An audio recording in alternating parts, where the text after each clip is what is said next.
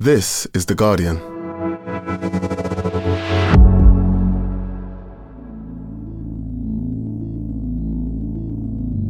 Today, dating scammers stole nearly £100 million from lonely single people in the UK last year.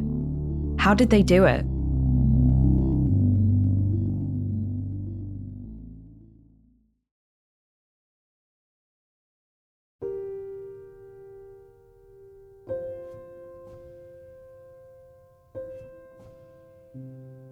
The first lockdown was horrendous, really. I didn't handle it very well.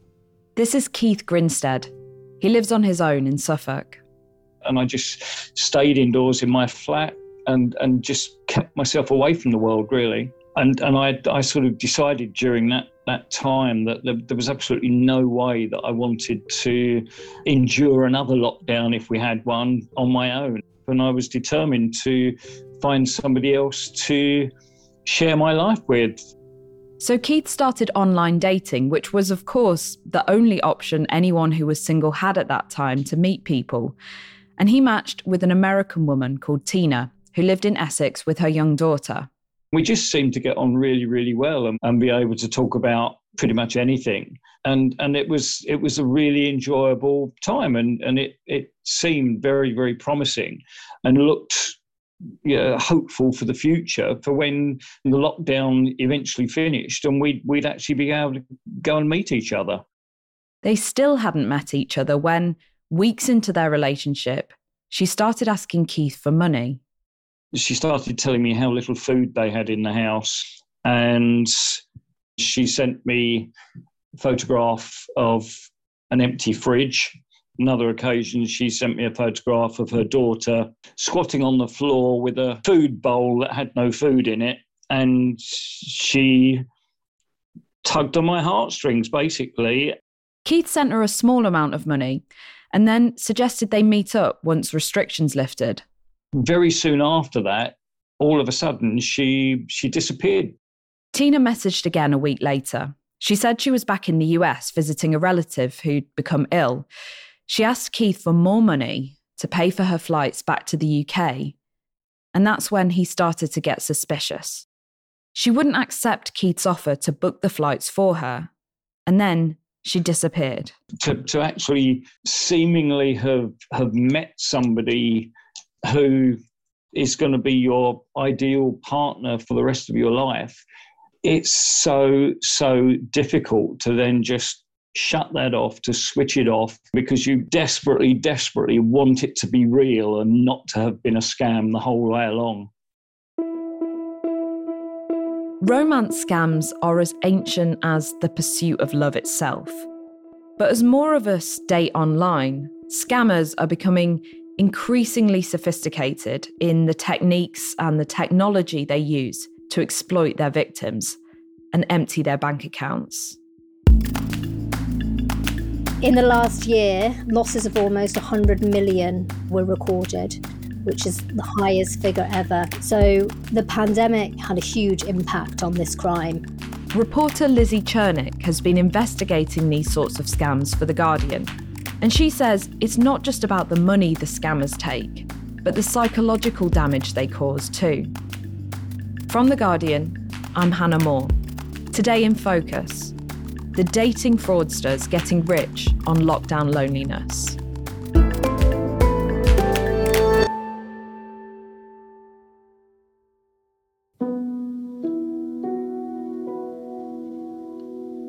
What kind of person were you looking for? Did you have an idea?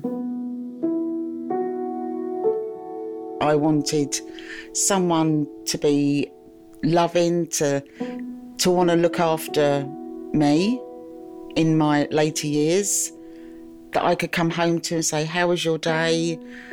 And for us to do things together. Carol Goodall's sitting next to me on a small grey sofa in her flat in West Sussex. On the wall are paintings of her two dogs. They're both Staffordshire Bull Terriers. And the rest of the decoration is sparse, apart from a few crystal trinkets that are lined up on the TV stand. She's telling me why she gave online dating a go after her divorce. So who did you find? I found this guy He told me his name was Gary, and we seemed to have so much in common. So much in common. I hadn't met him for about 4 weeks.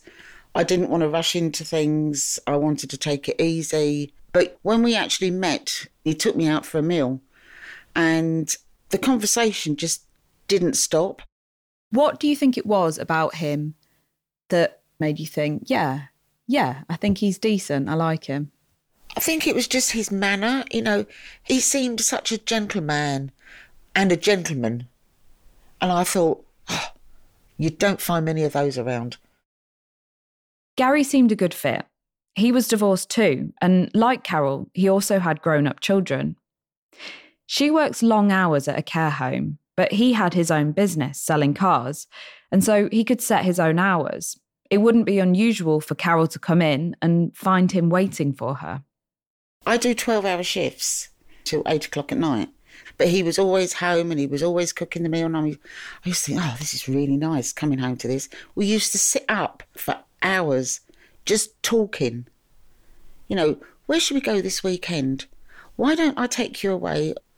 So we used to go away most weekends, and it was just nice to get away from the normal, mundane things and just relax. Well, it sounds like he was looking out for you and basically saying, this is your time, let's do something enjoyable. Yeah, definitely. And it was like we were meant to be together. And then it was, would you like to get married?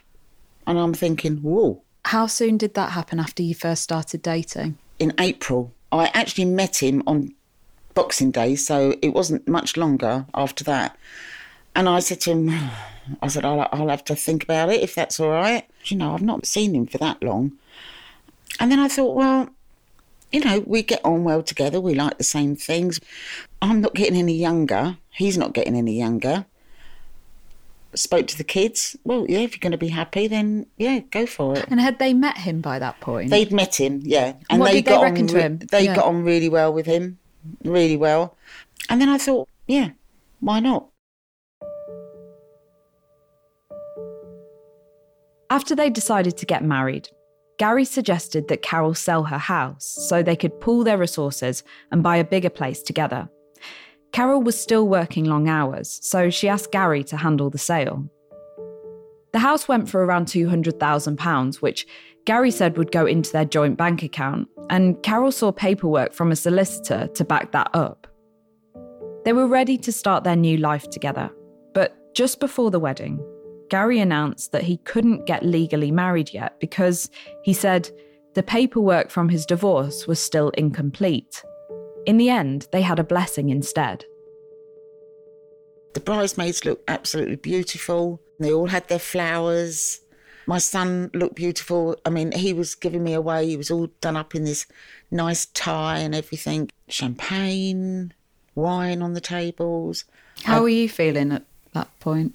I was feeling really good, thinking that I'm actually going to spend the rest of my days with this man that's looking after me so well. But after the honeymoon, Gary's behaviour started to change. Must have been about 3 weeks after. I got a text one night and it said, won't be home this weekend, helping a friend move some vehicles. Came back on the Sunday night. Next weekend, he'd do it again. And this went on for about 10 months. And this pattern of going away at the weekends had only started after you'd had the blessing? Yeah. He'd never been like that before? No, never been like it at all. How was that making you feel? Used. My mind started racing over time. I kept thinking, oh my God, you know, what if he's done this? What if he's done that? What if he's seeing somebody else? Every sort of emotion and every thought had gone into my mind, and I kept thinking, no, that's not right. He's going to come home and he's going to be fine. He's doing this because he wants us to have a nice home and everything, and that's why he's doing it. And that's what he told me. I'm doing this so we can have a nice home. But a part of you was clearly having doubts about that. A part of me was thinking it's not quite right. But I had no evidence until I got a text on my phone, and it was from a number So I obviously didn't know this person. An unknown number. Yeah. And it said, whatever you and Gary are playing at, it's not very nice. So I rang this number and I said, my name's Carol. I said, you've just left a message on my phone. And I said, I'm sorry, I don't know what you're talking about. And she said, are you with Gary? So I said, sorry? She said, are you with Gary? And I said, well, I'm with him, but not at the moment. He's not here. She said, yes, so am I. And that was it. It all started from there.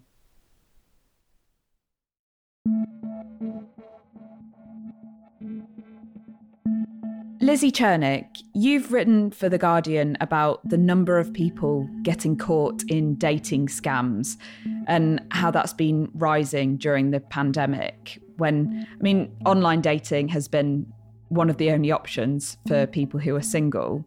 How common have these scams become? They've really increased and become incredibly common. According to the latest information that's come out from Action Fraud, there were 8,863 cases reported to the National Fraud Intelligence Bureau between November 2020 and October 2021, which was up from 6,900 the previous year. Right, so it's gone up by about 2,000 more cases during the pandemic. Yeah, that's right. Action Fraud actually believe the figure to be far higher because it's quite an underreported crime. And a lot of people never actually tell anybody that this has actually happened to them because people feel too embarrassed. Lizzie, you told me that Action Fraud has recorded almost £100 million lost to dating scams in the past year. How did the conditions of the COVID pandemic, the lockdowns, affect how prevalent these scams became? Because it's been so difficult to meet people. Some people are actually using the internet for socializing for the first time as well. Obviously, it's increased loneliness, vulnerability for many people. That makes it more difficult to spot the dangers sometimes. Who are the scammers tending to go after then? Are there particular groups or profiles of people that they target? Well, according to the data from Action Fraud, people of all ages can be affected by this, as well as both sexes. Of the reports in the last 12 months, around 20% of the victims were aged 50 to 59, around 18% were in their 40s, and 17% of victims were 30 to 39 years old. Around half of the fraud victims were women, and just over a third, 39%, were men, and the rest haven't actually reported their gender. Okay. It's a fairly even split in terms of age, but not only people who are older. I know somebody in their 30s who this happened to. Yeah, definitely. It's a risk for anyone at any age, absolutely. From speaking with experts, I'd say losses seem to be highest amongst older women because a widowed or divorced woman in her 60s is more likely to have assets and therefore potentially more money to lose. The phone call Carol made to the woman, to the unknown number, helped explain where Gary had been going all those weekends. We spent about 2.5 hours on the phone. When he was going away at weekends, he was going away to see her and taking her away. He'd tried to get her to sell her property. It was near enough a mirror thing. What he told her, he told me. What he told me, he told her. And it was exactly the same. It's difficult to know how you would even understand that. I felt as sick as a dog. It was the most... it was a horrible feeling.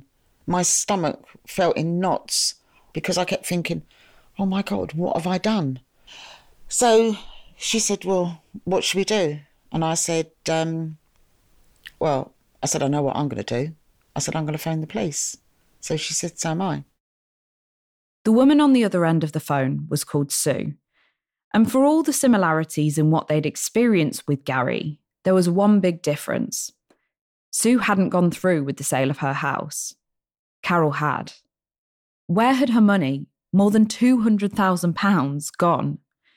She remembered the solicitor whom Gary said he'd hired to handle the sale. I was telling the police officer and they said to me, there's no such person. And I thought, shit. There's no solicitor. No, I've lost my money. There was more she discovered. And one night I found this email saying, "Hi, Gary and Rachel." And I'm thinking, who the bloody hell's Rachel? "Thanks for letting me do the valuation on your property.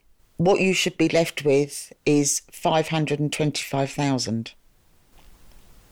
So he was involved with another person as well? Yeah. So I took a screenshot and I sent it over to my police officer. And I was getting to be quite a detective. Sue and I would phone each other up every night and we're saying, "Oh, well, I've done this today and I've done that today. And, oh, guess what I found out?" And we were like that. We were being real little detectives. So I spoke to the policeman. He showed me these documents. Gary had 12 different names and 3 dates of birth.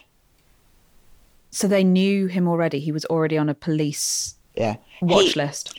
Yeah, he had been to prison and he had told me that he went to prison, but he told me he went to prison for something completely different.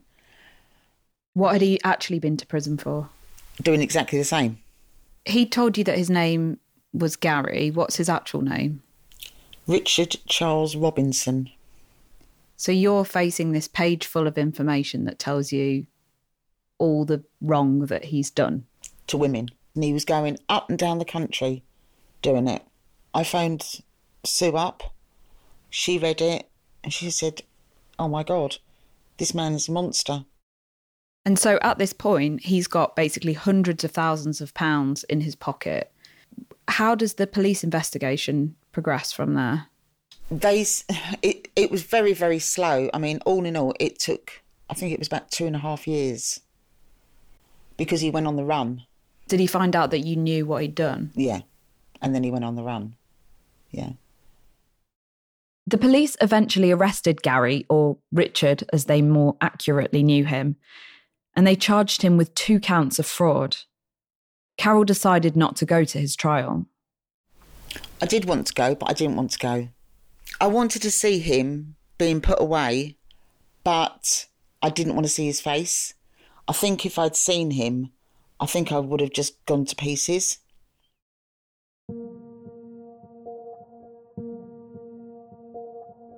What happened to Carol is even more confounding because of how much effort Gary, or Richard, put in to gain her trust. They knew each other in real life. They had what seemed like a real relationship. In her reporting, Lizzie Chernick also looked into romance scams that have happened purely online or over the phone, some of which have involved extremely sophisticated methods of deception. It's not necessarily even single people who are doing this to manipulate people. It can be entire gangs running sort of these criminal networks. That was the case for a lady called Anna, who I spoke to. That's not her real name, but she's a professional woman in her 50s. She joined the dating website Zoosk in 2019. She'd been single for 4 years and she was ready to meet someone else. And she met somebody online and he claimed to be a Bulgarian food importer living in London. She had hours and hours on the phone with him. She was absolutely smitten. She said that he showered her with love and affection, and it was a kind of love and affection she'd never ever experienced before. And it was several weeks, about 5 or 6 weeks after they first made contact, that he first asked to borrow money. And it was a very small amount at first. It was just a little bit for port delivery charges. And at this time, she still thought he was this perfect man and she sort of felt bad for him. But this continued to escalate and he continued to ask for more and more money. As the man's requests for money increased, so too did the drama of the stories he told Anna. She'd sent him so much money for shipping charges, port charges, and he had told her that he had been taken hostage by loan sharks and he was being beaten. Whoa.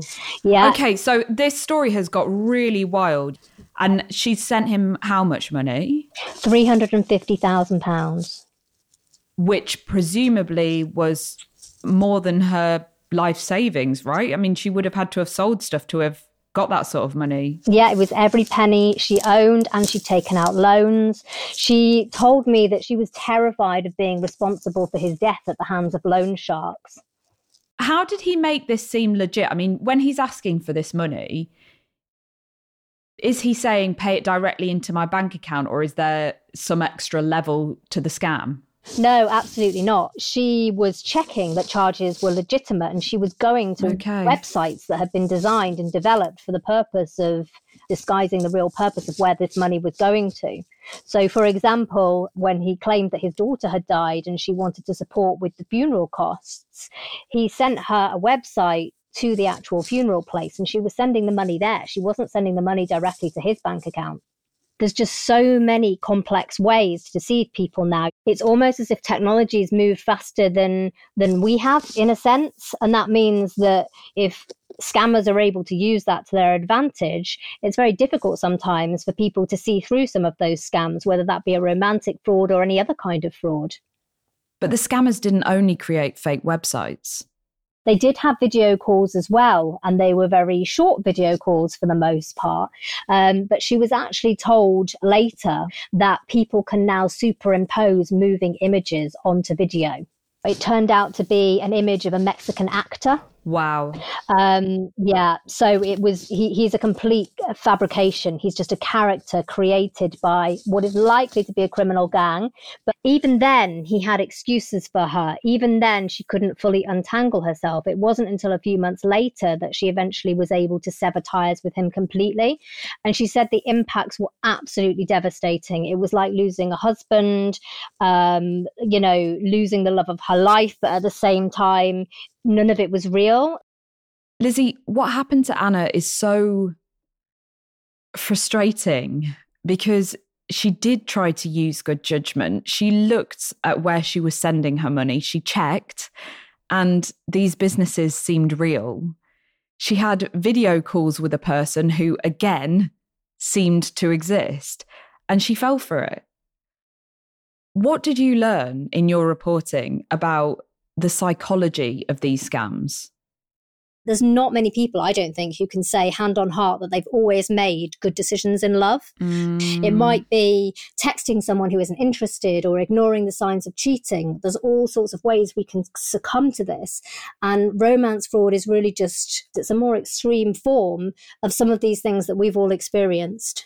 So, yeah, in terms of the psychology of how people get involved, it's actually just a more extreme form of betrayal blindness where you don't see the betrayal that's happening to you. So it could be that we're not seeing a partner cheating on us, even though all the signs are there. It's when we attach ourselves to an idea of someone or a fantasy of someone, and we're either not seeing or not engaging with the seeing of it. And it's easy to understand how online dating leads to almost you creating a fantasy of who that person might be or who you might want them to be. I mean, when you start dating someone through an app or online, you can glean these little bits of information from them by looking at their profile pictures, by seeing what they write about themselves, by reading into the messages that they send, and maybe even project an idea onto them of who you want them to be by maybe filling in the details that you don't know. Yeah, I agree 100%. I think there's an element of fantasy that's involved. And Anna, she described it as like being in a love bubble. It was like she was immersed in candy floss. And there's certainly an element of wanting to be swept away with that, because who doesn't want to be swept away by a fairy tale? But there'll be people listening to this who think, well, I feel sorry for these victims, but also they've been foolish. How could they be so foolish as to fall for this? I think that's a very common attitude. And I think victim blaming in general is very common across societies. I think one of the big things is that society has a huge stigma around single life and loneliness. So on the one hand, you have this societal obsession with finding the one and finding true love. And from my own experiences, I can say society definitely treats you differently when you're in a relationship to when you're single. And I think it's really important, actually, that as a society, we move away from this world that's so couple-centric centric and try to build more spaces for people to combat loneliness. Keith, who I know you've spoken to, has set up a group called Goodbye Lonely, which is to try and unite people who are feeling lonely. And I think it's really important that as a society, we try to build more spaces for people to combat loneliness.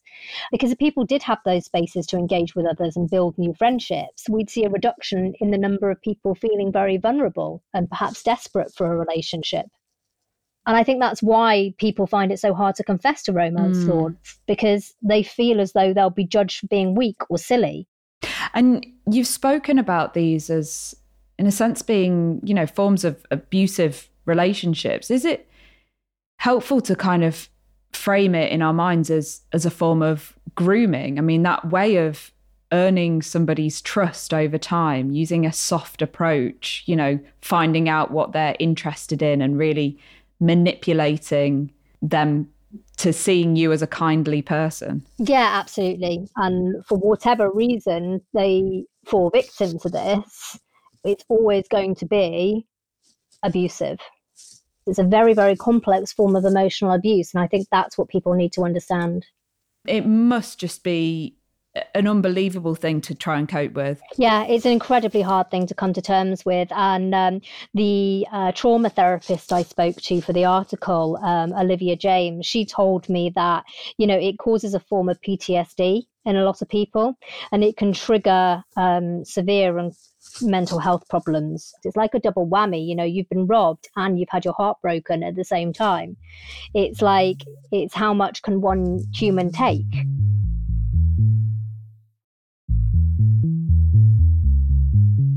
After the break, the outcome of Gary's case and what's happened to Carol's life since.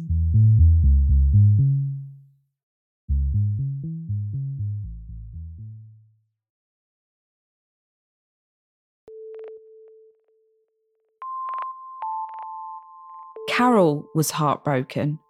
Richard Robinson, or Gary, was eventually sentenced to 10 years in jail.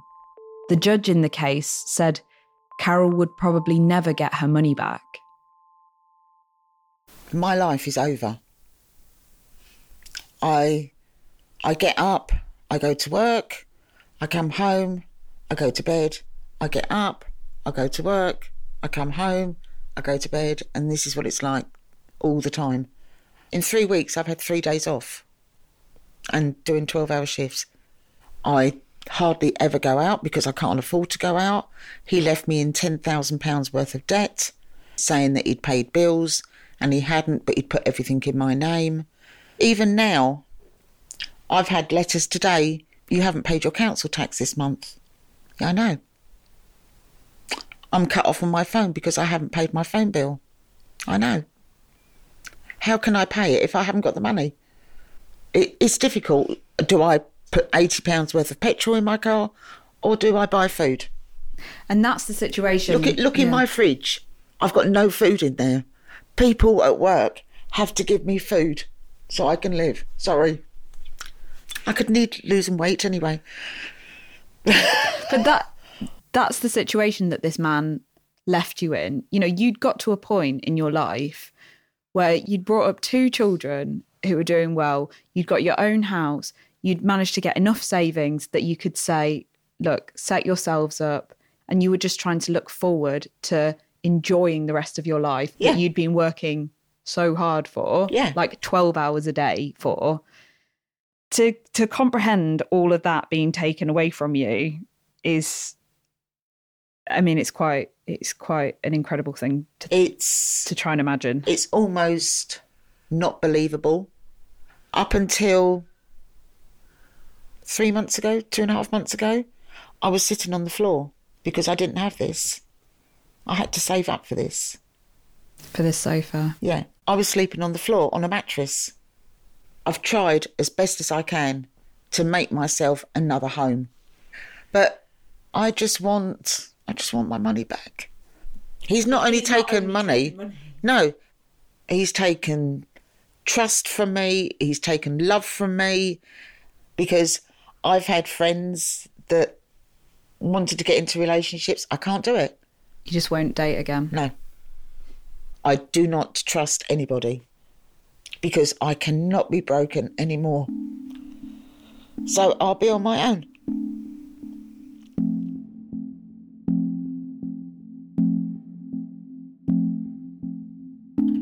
That was Carol Goodall. Thank you to her and to Keith Grinstead for talking to us for this episode. We really appreciate it. You can read Lizzie Chernick's article on this at theguardian.com.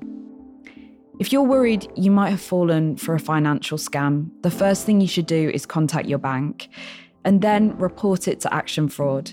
Their website is actionfraud.police.uk and their phone number 0300 123 2040. Today's episode was produced by Rose de la Rabiti and sound designed by Axel Kakoutié. The executive producers are Maithili Rao and Phil Maynard.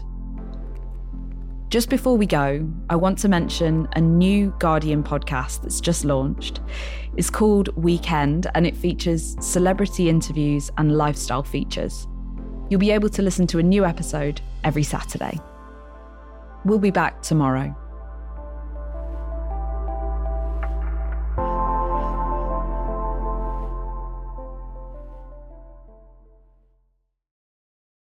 This is The Guardian.